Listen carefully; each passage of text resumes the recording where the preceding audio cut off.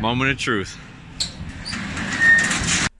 All right, we're switching up a little bit this week. Welcome back to another episode of the One Man's Trash Podcast. So, as promised, we wanted to kind of highlight the walkthrough of us buying the largest locker. For those watching on YouTube, this is going to be a lot more interesting. If you're listening, we'll talk through it too, but hop on over and watch because it's a lot more interesting. So, we had bought a 20 by 40 locker, 800 square feet. We bought it after only seeing 4 pictures, which is wild for that much space. We knew there was books in it. We didn't really know how many, but we knew it was a good chunk, so it was enticing enough for us to go buy. So we're going to kind of walk through clip by clip with a little bit of narration, and here we go. Right. Moment of truth.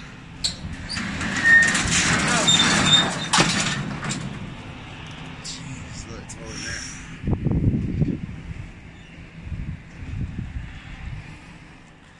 What the hell have we done?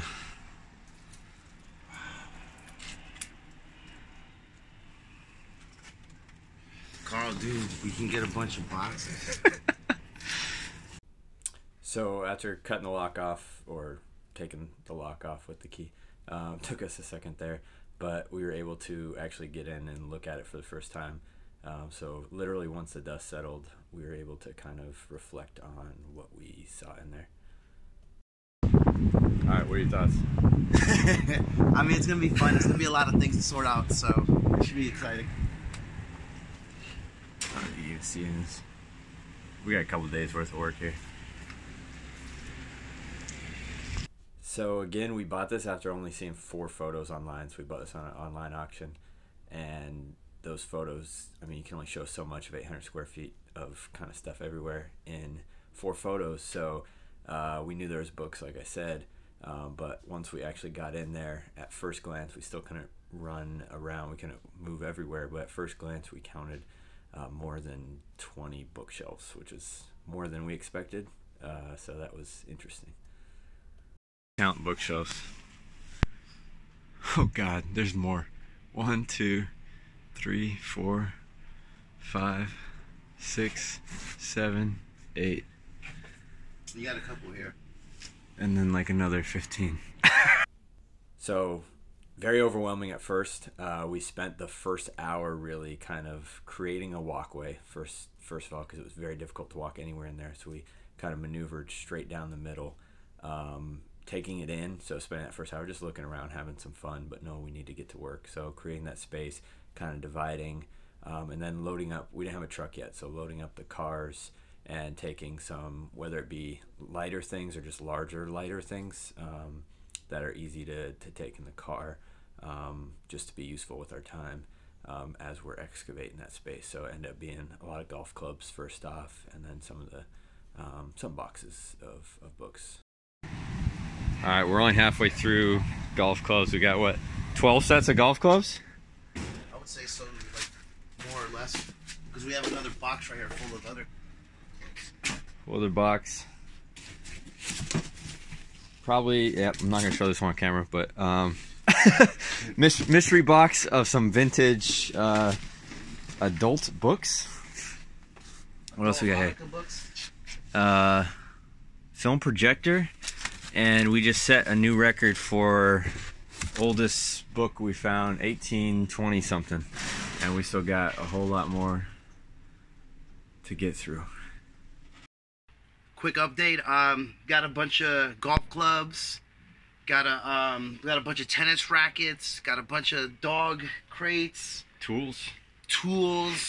And literally half of Walden books. All we did, I feel like, was kind of separate the pile from one side to the other, load up the cars. We're gonna make a quick trip to the house, drop off a bunch of stuff, come back and sort for a couple hours before we get a truck. So we decided to wait till the second day to get the truck. So we spent the rest of this first day really making sure we sorted, making a bunch of runs to the house as we went, sorting out, not sorting out, but taking runs of books. You can fit a surprising amount of boxes of books in compact cars. All right. That's a wrap on day one. It's what, 8 p.m.? It's like 32 degrees outside. We have, oh, that's hard as hell to see. It's focusing on all the dust. Okay, whatever. We made it through what, 15, 20 of these bookshelves? I would say 20, 25 bookshelves. 20, 25 bookshelves. Cleared them all out. Loaded up the car 6 trips, and we still have boxes and shelves and boxes and crates, and luckily sorted almost all the trash. So we're gonna go home, hydrate, probably go scan a few books, record an actual podcast episode, and then be back bright and early. First thing on day 2, we rented a U-Haul, went straight to the locker, and kind of had a game plan. So we really wanted to focus on getting the empty bookshelves out. So in taking all those trips with our car the first night, unloaded almost all the bookshelves except for the loose books. So a lot of them were already in boxes, luckily. And so really focus on loading up that truck, getting the bookshelves out, so that both to help ourselves space visually, it looked a little emptier. It actually cleared a lot more space, helping us sort the rest of the stuff that may not have been as organized. We did a quick, not quick, but we did a time lapse of us unloading those, just to kind of show how quick it cleared out. And it took about an hour to get, 15, 20 of the bookshelves out of there. Day 2, got the truck, loading up the books. Jimmy at work. Oh wow! It's the first trip with the books, and we're gonna clear these bookshelves, and one more dump trip. So we did most of our heavy lifting there on day 2. We did 2 trips to the dump, I think 2 trips to the house, and then really spent that night focusing on organizing and kind of cleaning up and sorting out the rest of the stuff, so that we'd have an easier morning. All right, morning. Oh god, that's my breath. Morning of day 3. We bought the locker, what, less than 48 hours ago? Yeah. It's like 20 something degrees out, a little bit before 7. We might get this done in less than 48 hours. It is super cold. Apparently the lights work everywhere except for the row we're in. One more trash run, a couple more things to take to the house. Call it a day. We started off day 3 bright and early. I think a little bit before 7 a.m. We probably could have got there as early as 6, but close enough. No one's counting. Our goal was to hit this all within 48 hours. So even though I say day 3, day 1 we had started kind of late morning or noonish. So as long as we were finished by 11 or noon, that was our goal, to be done with everything and have the truck returned. So what we had estimated was we had enough stuff mostly sorted. We would need to make one more trip to the dump that morning, and then come back to the locker, load it up with the remaining stuff to keep, run it to the house, and then go drop off the U-Haul to return it and be done. 1 hour later, what, hour 15? Yeah. Give or take. Got a baseball bat. All right, we have cleaning crew came through. So what a decade worth of, probably a couple decades worth of dust looks like. Whole thing clean. All right, we're off to the dump, back to the house, and then return to U-Haul. We're done. 48 hours. Before sorting and organizing, we were able to fit it all in one trip. So we loaded all of the stuff that was to keep closest to the cab, so back, front of the truck, however you look at that. And then in front of that, next closest to the door, towards the back, we put all of the trash, so we were able to push that out into the dump, and then carry on straight from the dump to the house to unload the rest of the keeping stuff. And then dropped off the U-Haul truck by, I want to say, like 11 a.m. Crushed it with our 48-hour goal, cleared all 800 square feet in that time. And obviously, that is not the end of it. That was just the beginning. So that's the dirty work per se.